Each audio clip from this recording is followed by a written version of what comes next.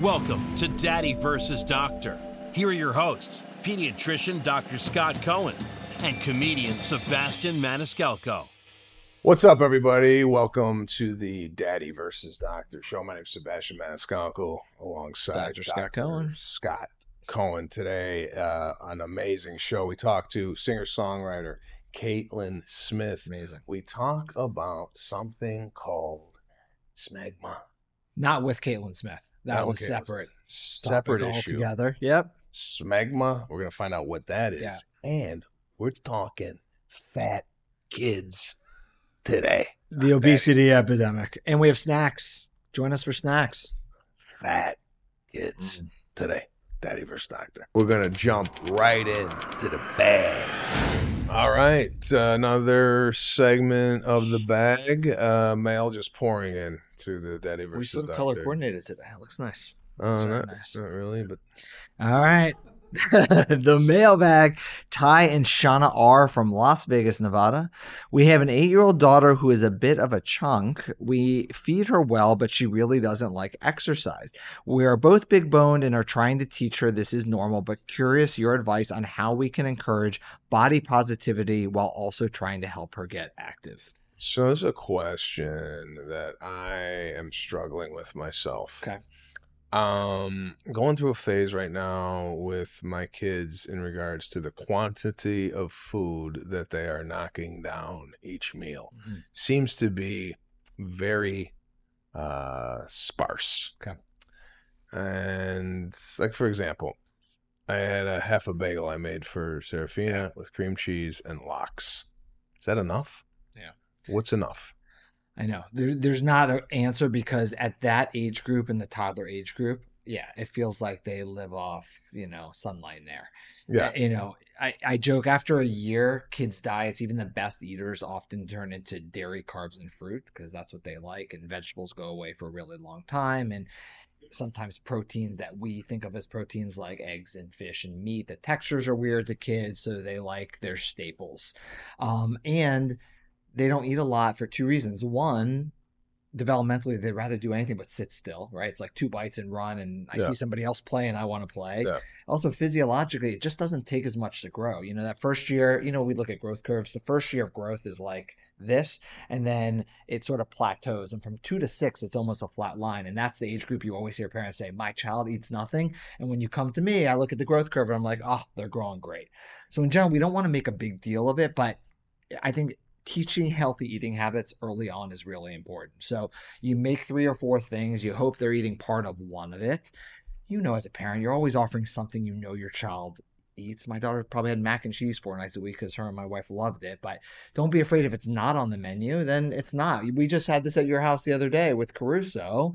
You made the 3 or 4 things. One of them was the green pasta. And initially, he was upset. He was like, I'm not eating any of it. He walked away, gave it time. He got hungry, came back and ate it. And kids usually will eat what they need to survive. No healthy child's going to starve themselves. I know that they're not going to starve, but my worry is they don't eat the stuff that's quote unquote good. Right.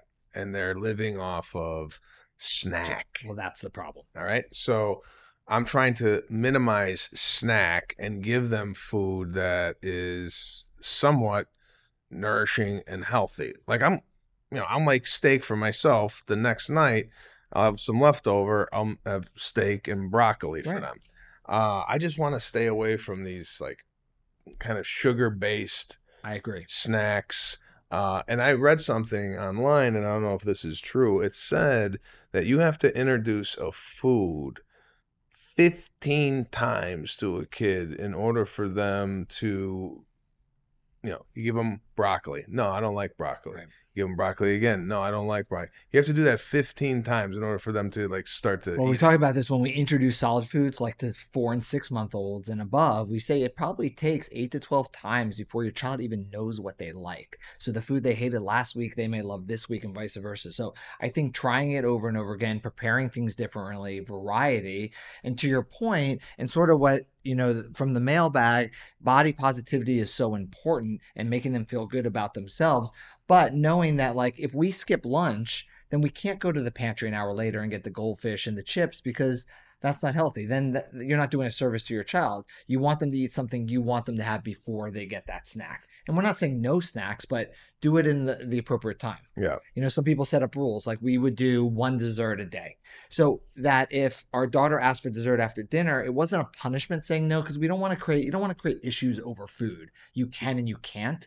It was more like, oh, remember we had it at lunch. We had our one for the day. Why don't we choose something else? Let's do like some fruit or something like that. So if you create sort of rules and limits that aren't punishments, because we don't want to create issues over food. And then the final thing I would say is that, a lot of kids, weight and height fluctuate in the beginning. And then what happens is with puberty, the height escalates. You usually grow about 2 inches a year, and then puberty for a couple of years, you double up.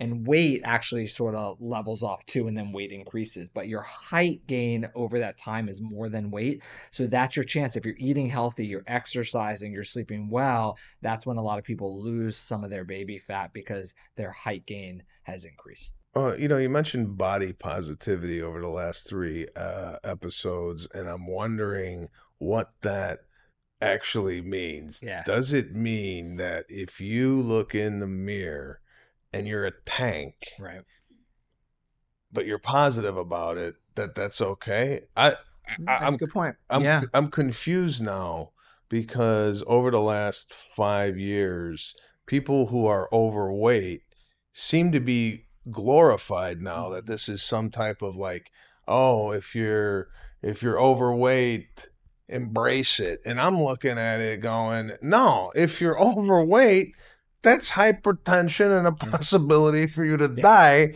at a young age. So I agree. I think it's good that you feel good about yourself however you look, but at the same time, there are health risks with that. And then those should be talked about, and then you should try to decrease those health risks, right? So you can feel good about yourself, but still, yes, if there's risk, you should do something about it. My theory is, if you're overweight, right, and there was no health risks, then fine. Yeah. Right. But when health risks are associated with obesity, right, and being quote unquote fat, right. But with an 8-year-old, we wouldn't want to say, oh, you're fat. It's more about teaching healthy eating habits, because it's not as much about like diet and losing weight. It's more healthy eating habits, because we're teaching skills that hopefully will stay with them for life. And then as they grow, everything evens out. But doing the right things, if you're overweight at any age, hallmark the eating healthy and the exercise, so we're heading in the right direction, not ignoring it. I agree. We don't just ignore it. Well, but we don't want to body shame either. No, but I'm guaranteeing, somebody else's. In my opinion, this kid who's a chunk could be eating a high processed diet with a ton of sugar. If there are things to fix, you should fix it. And fast food. I mean, It's like, you don't get fat from just, eating seeds. Avoid the fast food. So I wish my kids would gain a little bit more weight, just to kind of fill out a little bit. Not to be overly, like you see some of these kids walking around and they're like total meatballs. And how do you address this in the office? Yeah. If the kid is overweight, I mean, but a lot of it is family changes. It's in the house, to be honest with you. Because if they're eating poorly, usually they're not the only ones in the house eating poorly. And it's not fair to say, oh, we're all going to eat this crap, but you're not allowed to. So sometimes you have to change a whole household. So what you're saying, and again, you speak extremely diplomatically. You're very PC in the way you speak. Again, I come over and I hit you right in the mouth. You hit me right in the mouth. Yes. Are you saying you're just seeing a lot of, if it's like a fat family? I'm saying habits often are in the entire household. Yes, in the family. So a lot of times, like she said, we're all sort of bigger boned. But what is that bigger bone? I mean, come on. No, but that's what they said. So, bigger bone. So sometimes curbing some lifestyle changes in one person means curbing a lot, because it makes it more helpful for the child. It's hard for them to mimic behaviors that they're not seeing. There's a huge problem in this country with that we don't call it out like you do. with eating. Yeah, 100%. And people are eating in abundance. Yeah, and it shows specifically at Disneyland. So if you want to get a kind of a microcosm of what's going on with the United States, go spend 2 hours at Disneyland, and you could see what's happening with. No, it's hard. We used to see this in the hospital when I worked at Children's Hospital Los Angeles, and a child that was morbidly obese and would say, we don't know how that's happening. It must be something metabolic, something wrong with their thyroid. And they're literally saying that to you. And right next to them is a extra large McDonald's Coke. Okay. And it's right there. We might get some flack on this conversation because I recently saw, I believe it was 60 Minutes, that they said that it's like a disease. It's a big issue. It's like obesity is like a disease where the person cannot stop eating and they need medication to combat this urge. Again, I don't really, this is the problem with me. I go on strictly feelings, no data.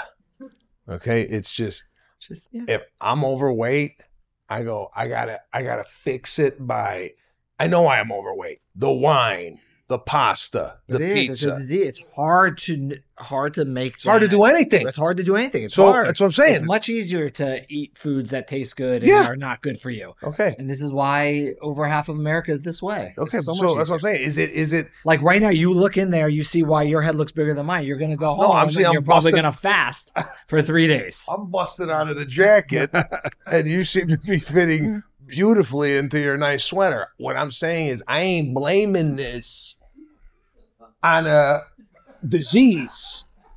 I gotta fix it. Stop eating. That's it, and go work out. That's it. That's the key. Sorry, if you're dealing with this at home, I'm sorry that you can't stop eating and you might have a problem. But I'm saying you don't.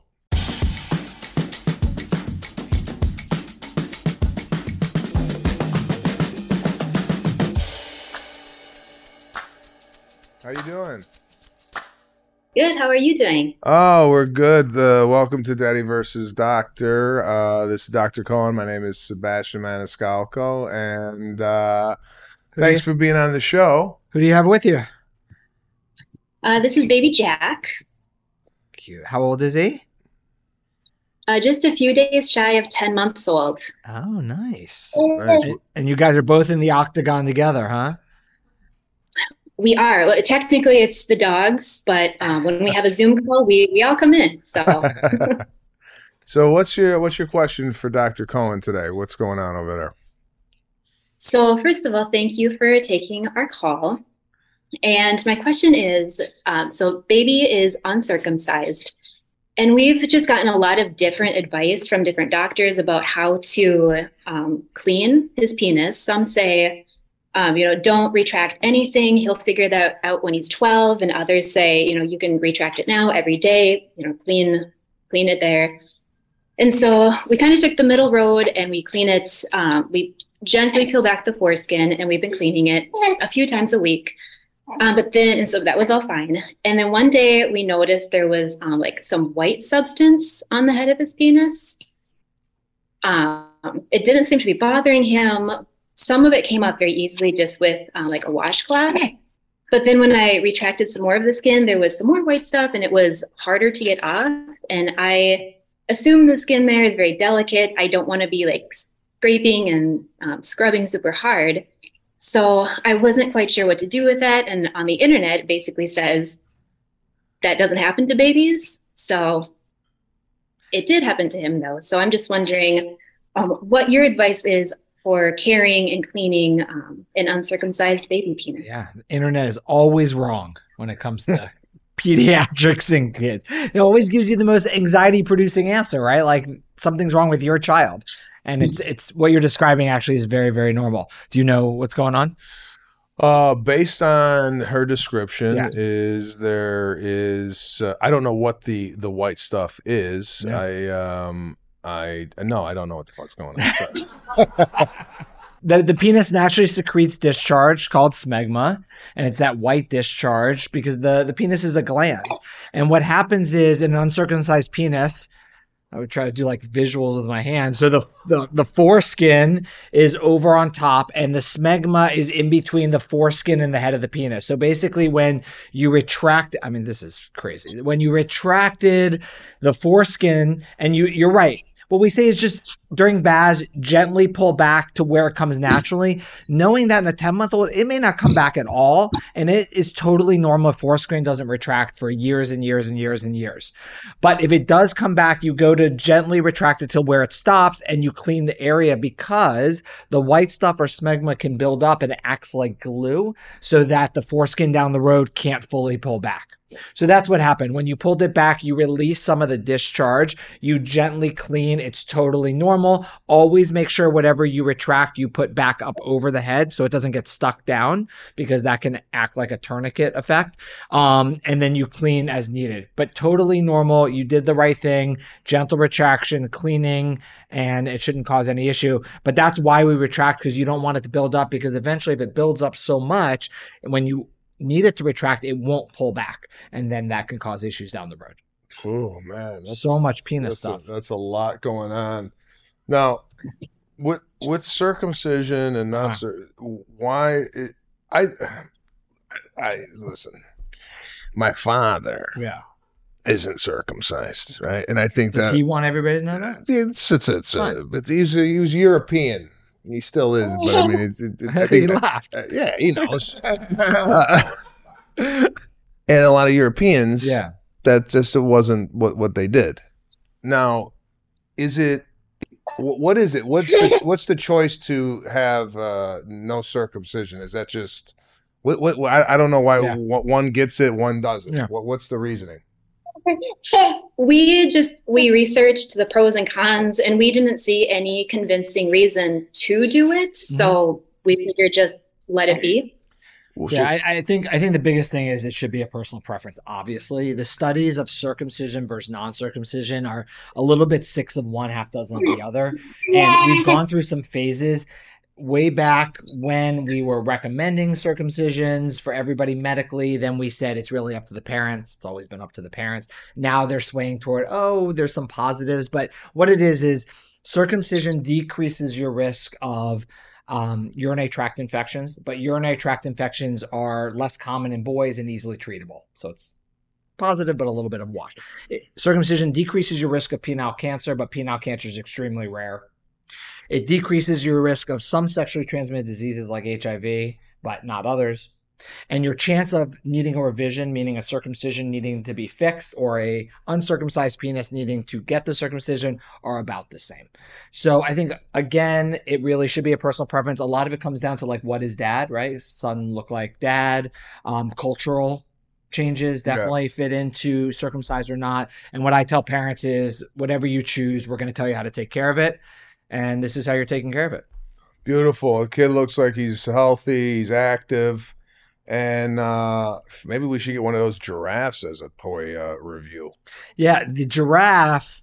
Can you imagine being in the pitch meeting for that? And they're like, we're just going to do the giraffe. And that became like the worldwide. That's the worldwide toy for kids. Yeah. Well, listen, thanks for calling in. We do appreciate you sharing your story with us here on Daddy versus Doctor. And we wish you both the best. What a doll.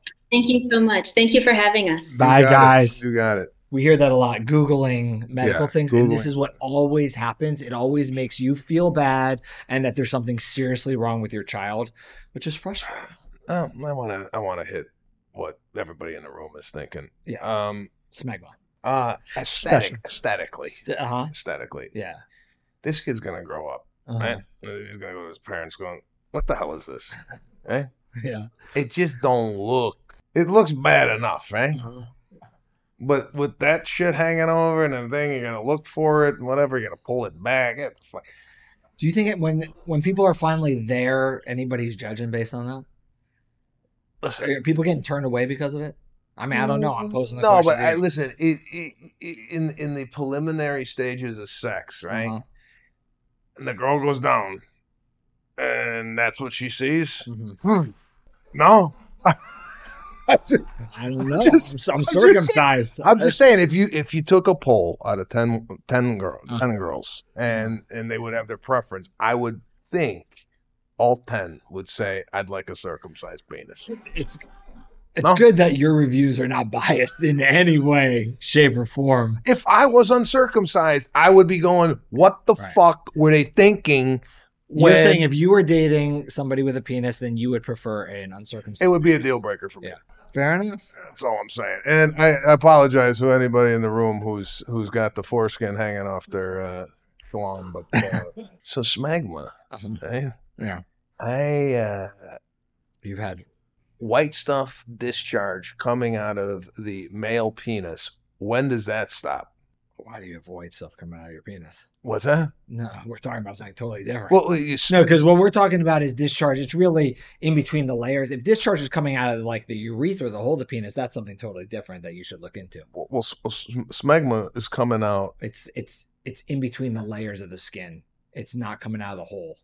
Not coming out. Oh, I thought it was dripping out. That's what I thought. If white stuff's coming out of the hole, you got to be tested for some things. Oh, and your wife's gonna be very upset with you because she didn't give it to you. You know, and I'm sorry to get personal, but that's why people are paying for this. When I was a kid, I had I think I had smegma, but I was older. I was like older, like I was like 10, 11.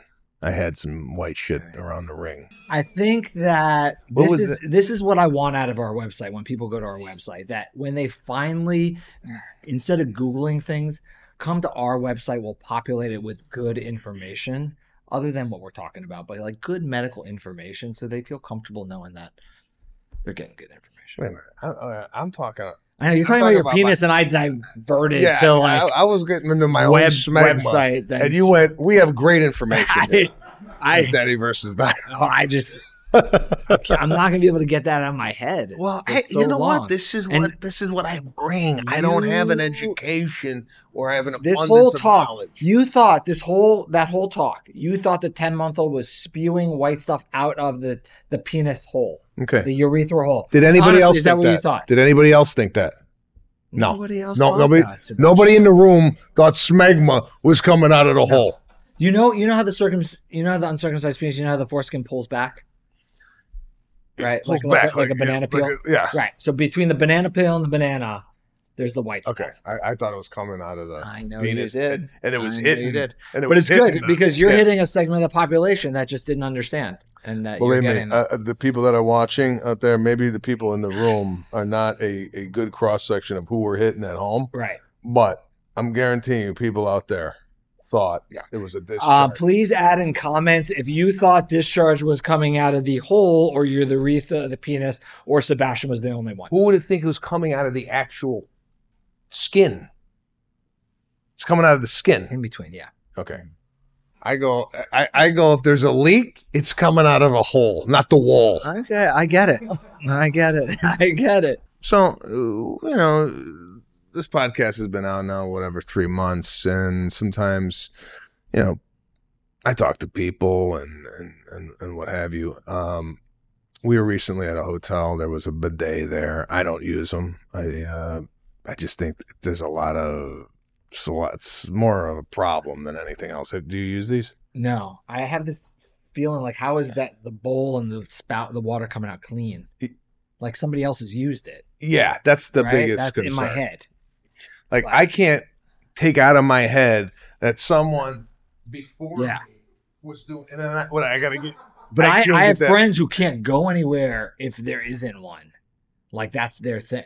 I like the wipes, though. That's a different topic. Well, I think the wipes, although the wipes apparently are not good for your plumbing. It hasn't happened yet. I'm using them until my plumbing gets clogged. We had a plumbing issue with the wipes, and they do get caught. They say it's flushable. Was it the downstairs bathroom? I was in that one. Might have been. Yeah, sorry about that. But we had a big plumbing issue with the wipes. When do you stop wiping your kids behind?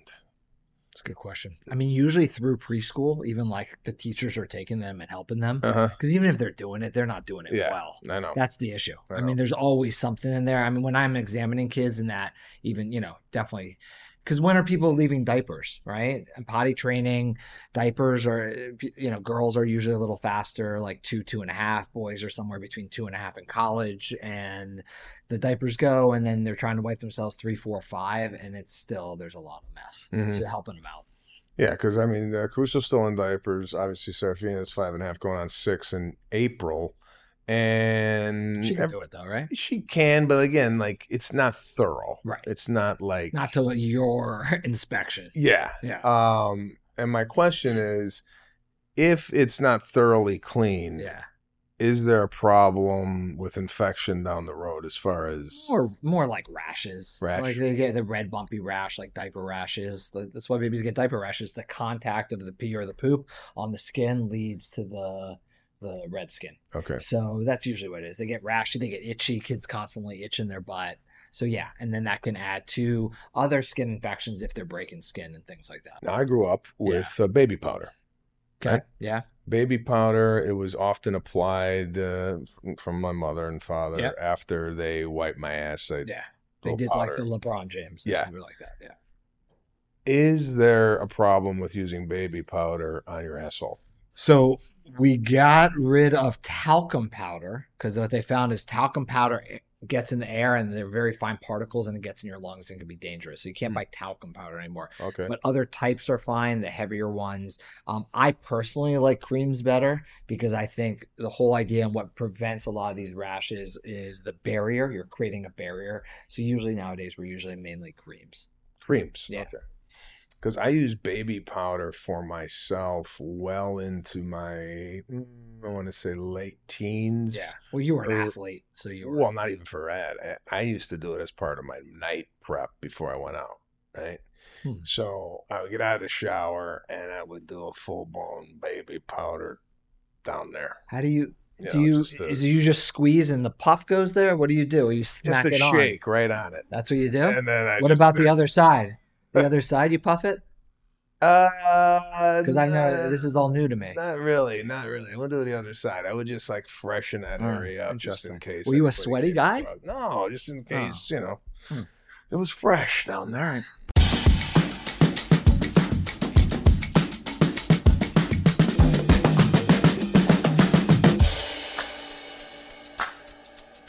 We have singer-songwriter Caitlyn Smith with us today. Absolutely came across your performance on Jimmy Fallon, Contact High, I believe you sang. Love the song. Yeah. And just kind of fascinated with, and before we get into the parenting thing, I just want to talk a little bit about your career. Would you rather perform a song, or do you get more satisfaction out of someone singing the words you wrote? Man, I mean, both experiences are wild and amazing, but if I just had to pick one, I mean, being able to sing the words that I wrote and look at somebody in the eye and know that it's connecting with them and touching them, like, that's an experience that's like beyond. So yeah. I would pick that. Did you come up with that question on your own? I do. That was a really good question. I do my research. That was a great question. That was. I was like, wow, where did that come from? We got a writer? We don't make enough money. Listen, I'm more than a comedian. I'm like the male Barbara Walters, to be honest with you. Also, we understand that your husband is in the band, right? That is correct. Okay. Wow. How does that work? Because I know if my wife was in a band and I was singing and she was behind me, are there moments where you go, pick it up? Or is there any type of conflict within a marriage when you're working together in a band? Yes. We pay a lot of money to a really great therapist that helps keep the band together, keep the family together.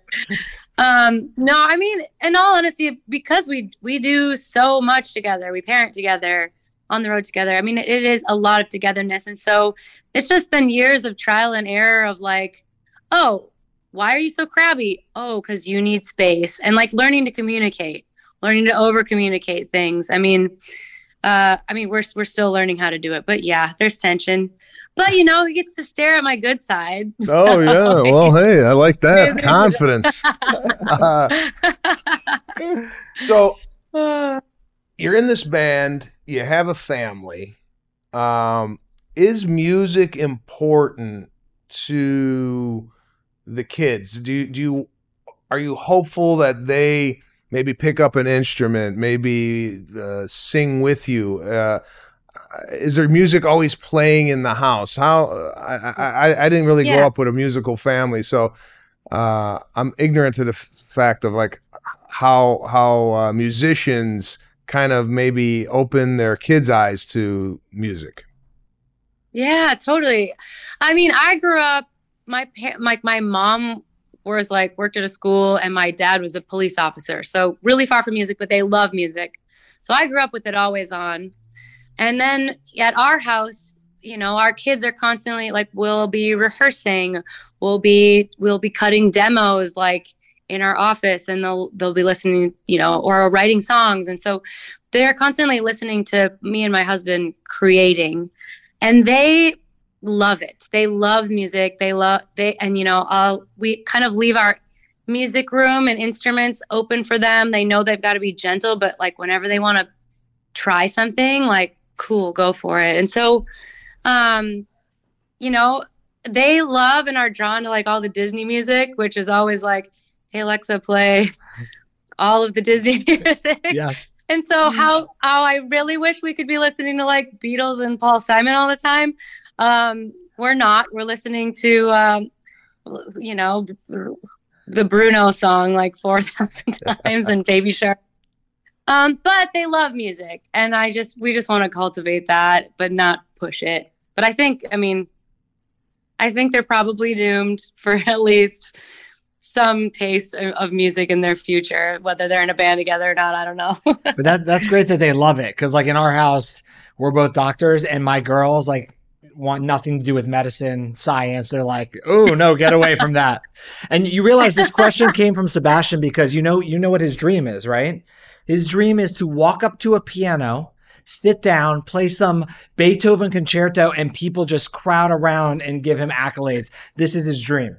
So you're living his dream. That's amazing. Yeah. I just believe that music, if you're playing an instrument, and I wish I kept with piano. I only took piano for a year and a half, and my mother was, stay with it. You're gonna regret it when you grow older and you don't know how to play. And now as a parent, seeing my kids play the piano, I have the same, stick with it. It's gonna totally. So did you have did you just fall in love with music right from the get-go, or was your parents telling you stick with it, or is this something that came very natural to you? It was something that I loved instantly. And so my mom would sit down and play show tunes and country songs on the piano, and we would sing together for fun, or my dad would pick up his guitar and he would play, and we'd jam on Eagles songs. And so like my parents loved it, and so I loved it. And I know piano lessons can be such a drag because you're learning music that you don't care about.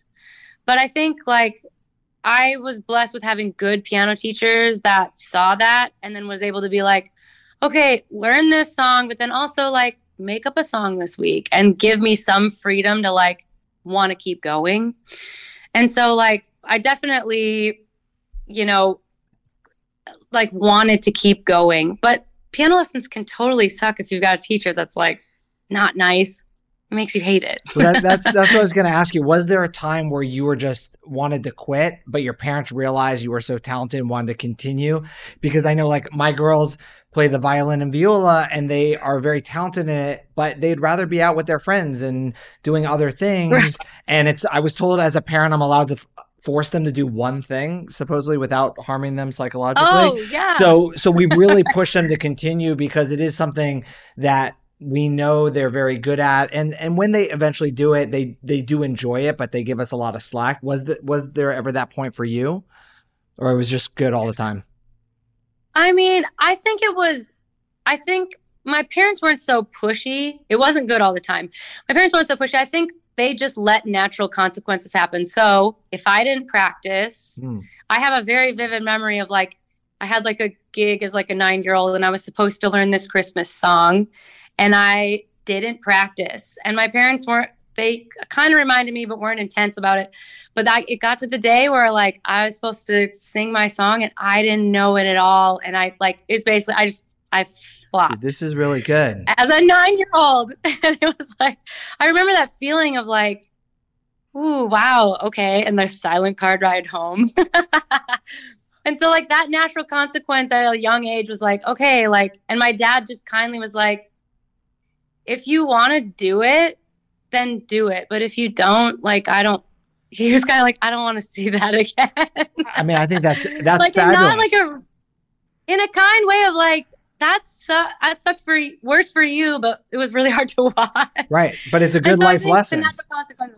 If you don't practice and you show up to your recital, you're not going to do a great job. I don't know.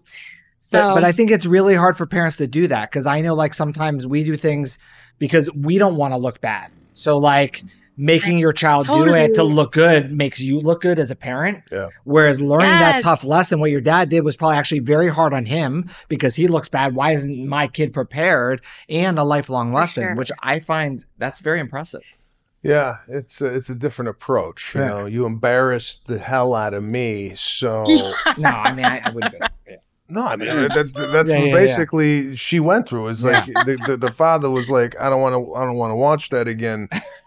Either straighten up or it's intense. It is intense. So you have 2 sons and you tour. Do you take your kids with you? How do you manage like a full tour? I know when I go on tour, I prefer not to have my kids along just because, I mean, shipping kids that young to shipping? Well, shipping. Yeah. Because they're just things. Logistically. Your kids riding crates or yes, they do. Under the plane. We give them some animal crackers. It's fine. It's good. Maybe shipping wasn't the best word. I'm just I know. Logistically. But no, I get it. I mean, when you're on the road and they're there, it's chaos. Yeah. It's hard to focus on your job. But I thrive in chaos. I don't know. No, I mean, I think because we're on the road so much and it's both of us that go out at one time. We take them when it makes sense. So sometimes it's a whole tour. If the routing is easy, they can just hop in the Sprinter van, hop on the bus, whatever it is. Like we'll bring them if it makes sense. But if it's like super expensive, like flights, or it just is like grueling travel, we try to avoid it. This year on our headline tour, we did the West Coast, and I was like, let's make some adventure of it because the drives are long. You know, you're doing like one day we did a 9-hour drive to get to the gig. And so I rented an RV and we piled the kids in the RV and we just made this adventure of it. And to be honest, like that's my best case scenario because here we are, we're out on the road, we're playing our music and we're getting to create memories with our kids. And so, man, if we can keep doing that, cool. Yeah. But I do also like a nice weekend on the road where mommy can drink a little extra and not have to worry. Who drove the RV? My husband drove a lot of it and then our tour manager. I'm impressed. Could you drive an RV? I don't think so. Awesome. No, I have a hard time driving an SUV. Amazing. So as a mother and as a parent, what do you see as like your biggest challenges raising kids? Yeah. What are you coming across that you're like, oh man, if I just whatever? I mean, what's the? You have like right now, so my boys are 6 and 4, and I'm having an intense difficulty with the listening, and it's so bad, you guys. No joke. like started taking vocal therapy because I started losing my voice a lot. And my vocal therapist was like, yeah, you're a singer, but that's not what's going on. That's not why you're losing your voice. She's like, you have 2 boys? Yeah, you're a yeller, aren't you? I was like, oh, maybe.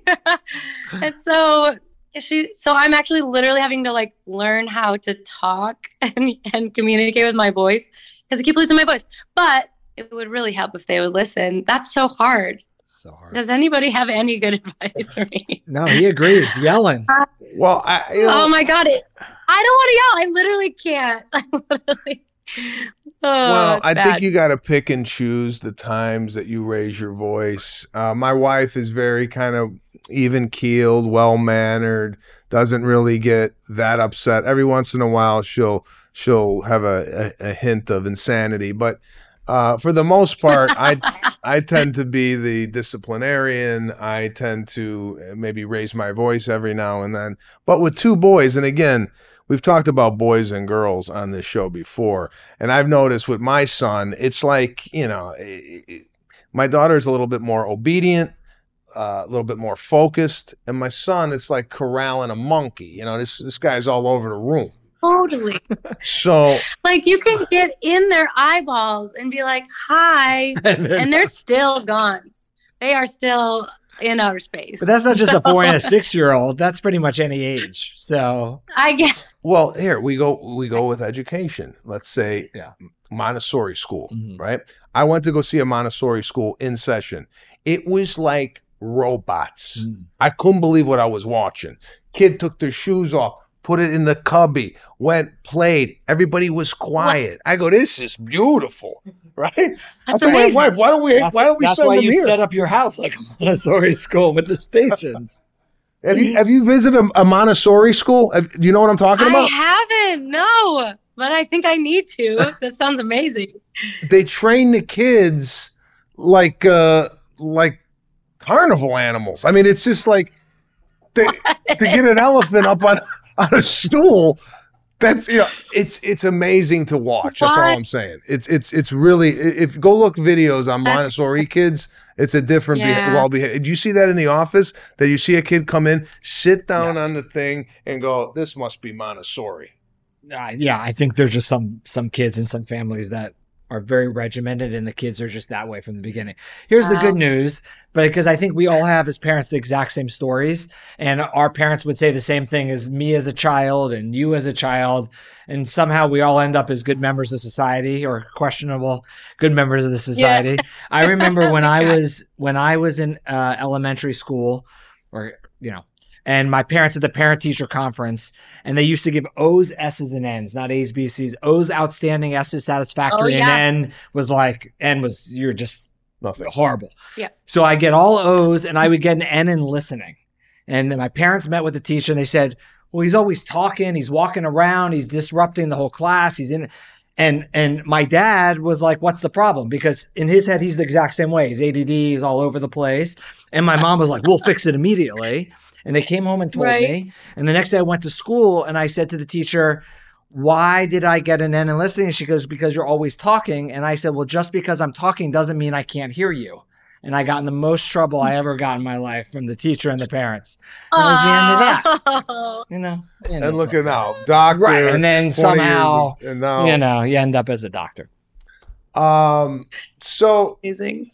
Are you, as a comedian, I'm getting my material from life. I'm not really sitting down in a room coming up with jokes. I'm just extracting it from life. As a musician, are you the type that just has a breakup or your kids are being born? Do you write about life experiences, or what's the process? Absolutely. I mean, as a songwriter, like, my antennas are always up, and so I'll draw, like, my best songs are like things that I've really felt and I can get really honest about. But ideas can come from anything, and so eavesdropping in a restaurant to just hearing a friend tell their story to books and movies, anything can be just song material, right? And so yeah, it's always constantly like searching for that next title. I've got like a list in my phone of like titles or ideas, lyrics. I just kind of like keep running, but I can't turn it off. Do you know You're probably the same way, like always like, what? What's next? Yeah. I'm looking around here right now picking up material. Yeah. Because we asked this of like a comedian and her jokes. Like, do you know when you write something or sing something for the first time that it's gold? Like that's going to be the one? I feel like it's happened sometimes in life, but I write so many songs. Yeah. And so it's just like, but every once in a while it'll be that magical day where I'm like, wow, I know that I was really honest and I showed up today and like, this feels special. I feel like some people are like, whoa, I think I wrote a hit, but I don't know. You can never really guess. I don't know what's really going to hit other people. I just know if it means a lot to me, it's a thumbs up. Well, the songs that mean a lot to you, do you have a song in your catalog when you sing it, it's emotional where it brings you to tears? Yeah. Do you have a song like that? Have you cried singing before? Absolutely. He's trying to get somebody to cry on the show. No, he's trying to. Yeah, you are Barbara Walters. Okay? He said today I'm going to make somebody cry. No. Oprah on the next so Oprah. The reason I asked. On the next Oprah. Because, okay, from a performer standpoint, when I tell a joke, you got to tell it like you're telling it for the first time each night, right? So when you sing a song, you got to make it sound like the first time you're singing it. My question is, if there's a song that makes you cry, do you cry every time you sing it? And if you don't, are you wondering why you're not crying singing the song you normally cry at? I mean, you don't get these questions. Yeah. Have you ever had these guys? You're going to write a diorama for that question.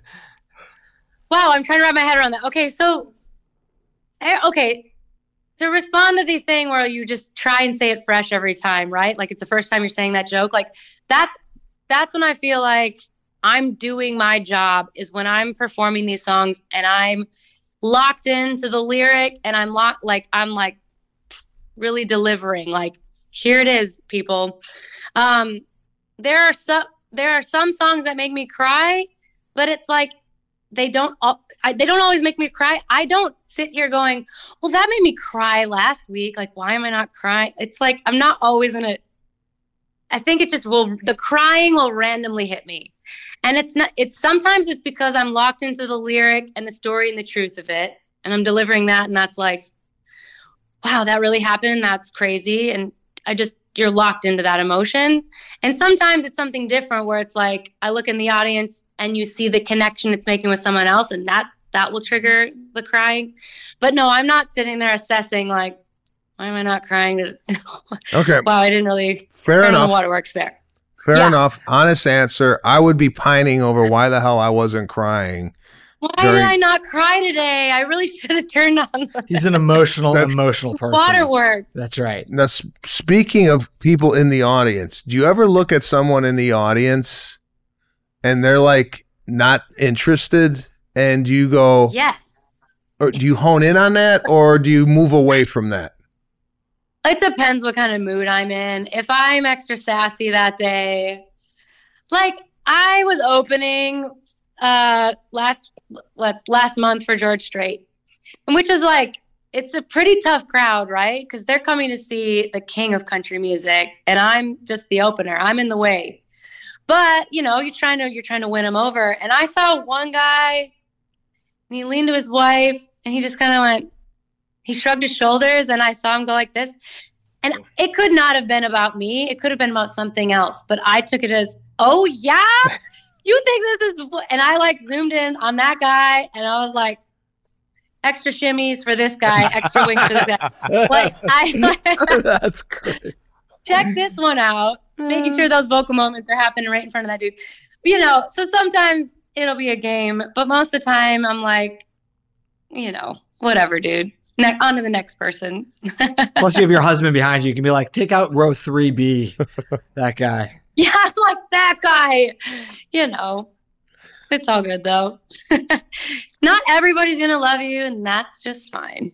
I know, it's just hard to get over that sometimes. You want Yeah, it everybody is. to just love you. I know, I do. Oh, Just want to mention that you do have a new album coming out entitled High and Low, and it's coming out April 14th. We're all dying to hear the new album. Are you standing up taking this call, or are you sitting down? I am not. I'm very comfortably sitting I'm in the studio right now. Look at that. Wow. You wouldn't have guessed it. So right after this, do you just go and like get in the booth and go, let's do it? Or like, Let's do it one more time. 1, 2, 3. Yeah, actually, I'm going to do that. And then I'm going to go pick up a pizza and go home to my boys and my husband. So it's going to be a good night. And I heard you were going to sing us out. Is that? Am I? we won't put you on the spot. We do appreciate you taking a slice of your life out to talk with us today, and we wish you the best in this coming new year. And we hope those boys start listening to you, because Oh my gosh. I know Thanks. it's tough. Because my voice, man. Yeah, tell them what you should do is just mouth things and don't say it. They'll be so confused. Oh, that's a great Yeah, idea. and they'll be so, because boys were just so distractible that if nothing was coming out of your mouth but you were doing it, try it tonight. And I bet you I'm they're so doing that confused they will tonight. stop whatever they're doing. Shoot me a line I'll and be let me like, know if that works. Yeah, because if my wife did that to me, I would be so nervous. I would probably just go in the other room and not say a word. So try it. Yeah, exactly. That's a really good idea. Exactly. Well, thank you once again. Congratulations on everything. Thank you, guys. Bye-bye. Thank you so much. Great talking Bye. to you guys. Take Bye-bye. care. Bye. So we have a new segment here. I mean, it's just an overflowing of excitement here. It's a food item. It's a snack. And I don't know what it is. Again, it's always a surprise. It's in the table right here. I'm gonna go and get it. I like not knowing. There we go. Ooh, Gerber. Yeah, I know these. Snacks for baby, grain and grow. Yeah. Okay. Have you had these before? Not these in particular. I've had something. I think it was like a puff. Yeah, those are puffs. Yeah, but like it was called Puffs. Puffs. Right.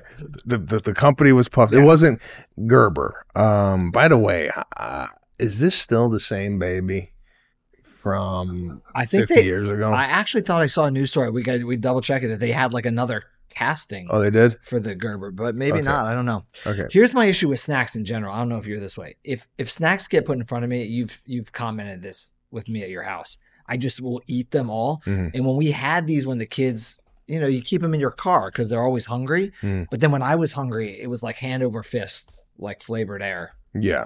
That's what I did. You ate all the baby's food. I eat all the baby's food. Now, on sight unseen, right? Oh, wait, smell that. That smells like strawberries. Oh, it does. Okay. That's strong strawberry smell. To me, Yeah.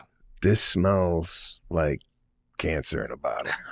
I don't know much on the nutrition on these. I don't know. All right. Like I haven't read the label. I get 2. Well, I think 2 is a good helping. You're not gonna get any.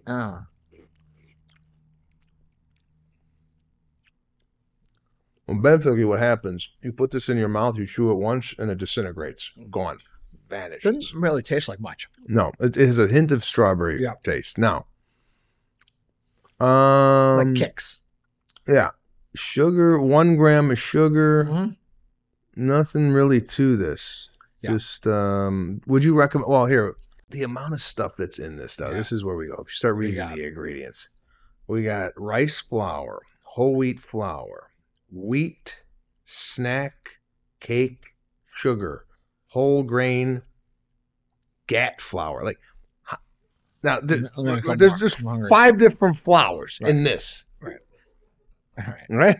But No. I think what these are good for, right? On the go, something to satisfy, and you do with them like we're doing with them. There's something to do. And I'm Yeah. not complaining. I'm not yelling at my parents, crying. I'm in the back seat quiet. So when I was a kid, we used to drive from Illinois to Massachusetts. I was living in Illinois Mm-hmm. at the time. all my baby pictures, I'm wearing like flannels on a tractor. It's interesting. Anyways, they said what kept me quiet in the back seat is if my tray had Cheerios on it. As long as they refilled Cheerios, I never said a word. Ate Cheerios for 12 hours. I feel like this is like the Cheerio. Here's my problem when it comes to, and I don't know if everybody in the medical field is this way, but I'm hungry. Sorry. You're coming from the perspective of put this in front of the kid and let him eat. Now, do you even look at what this stuff, what's in here and what's going into your kid's stomach? Yeah, you didn't name anything horrible. And sugar was a lower ingredient, so it doesn't have a high sugar. Yeah, but I don't understand why all this stuff is needed to make one little puff. You know what I'm saying? Why is there 19 ingredients in to here? make a manufactured puff? I mean, to me, it's I guarantee it's death in a jar. I guarantee if we cut to an hour from now, that thing's empty. Listen, I'm not saying I'm not going to down it or my kid's not going to down it. I'm just saying some of these, I don't know exactly. It's a good food early on, especially when they start finger foods around like 8 months of age. They dissolve in your mouth. You got to make sure still that the kids, it's age appropriate, but the little puffs. Okay, it's very common. It's 8+ months. This is when they start. Look at that! I didn't even read the label. 8+ I just months. came up with that on my head. It's like I went to medical school or something. The education is prevalent unbelievable. on that side of the table. Think Gerber, great brand. Not death in a jar. What's the grade here? Do we have lollipops? We're doing lollipop grades. Okay. What's our high? 5 lollipops? 5 lollipops. I'll give it like a 3.5 lollipops because it's useful, but it's not like a lobster dinner. I agree. 3.5 stars. Lollipops. Sorry. Get the grade. 3.5 lollipops. Not something to be feeding your kid as a supplement to a meal, but a good distraction on the way to the grocery store when the kid's in the back and he's not listening and screaming. You put something like this in front of a kid and they're in a full-blown cry, they'll all of a sudden immediately done. Immediately. But they grow out of this. Look, you got me to shut up. Yep. So, there you have it. All right. Thank you for snacky snacks. I'm telling you, man, every show for me gets better. I'm just having a blast, especially talking to Caitlyn today. If you're not a fan of hers after today's show and what we saw, I don't know how you cannot be. What's a sweet woman. My favorite part of the show was delineating white discharge from your penis that comes from the side and the hole, because that was a big education for you. It was a big education for me. But again, I'm comment below if you think smegma would come out of the hole of the penis or the sides. Please let us know, because that's a big debate. Not going to be able to get to sleep tonight without hearing from you and your comments on smegma. And I got to tell you, I'm kind of craving a puff. Snacks. Hey. There. Yeah, I feel like I want more. That's it. Get yourself some Gerber. Put in your comment sections your favorite snack for your child. Thank you. Thanks again for listening, and we will see you next week when we talk about more discharge from the penis. Probably not. Thanks.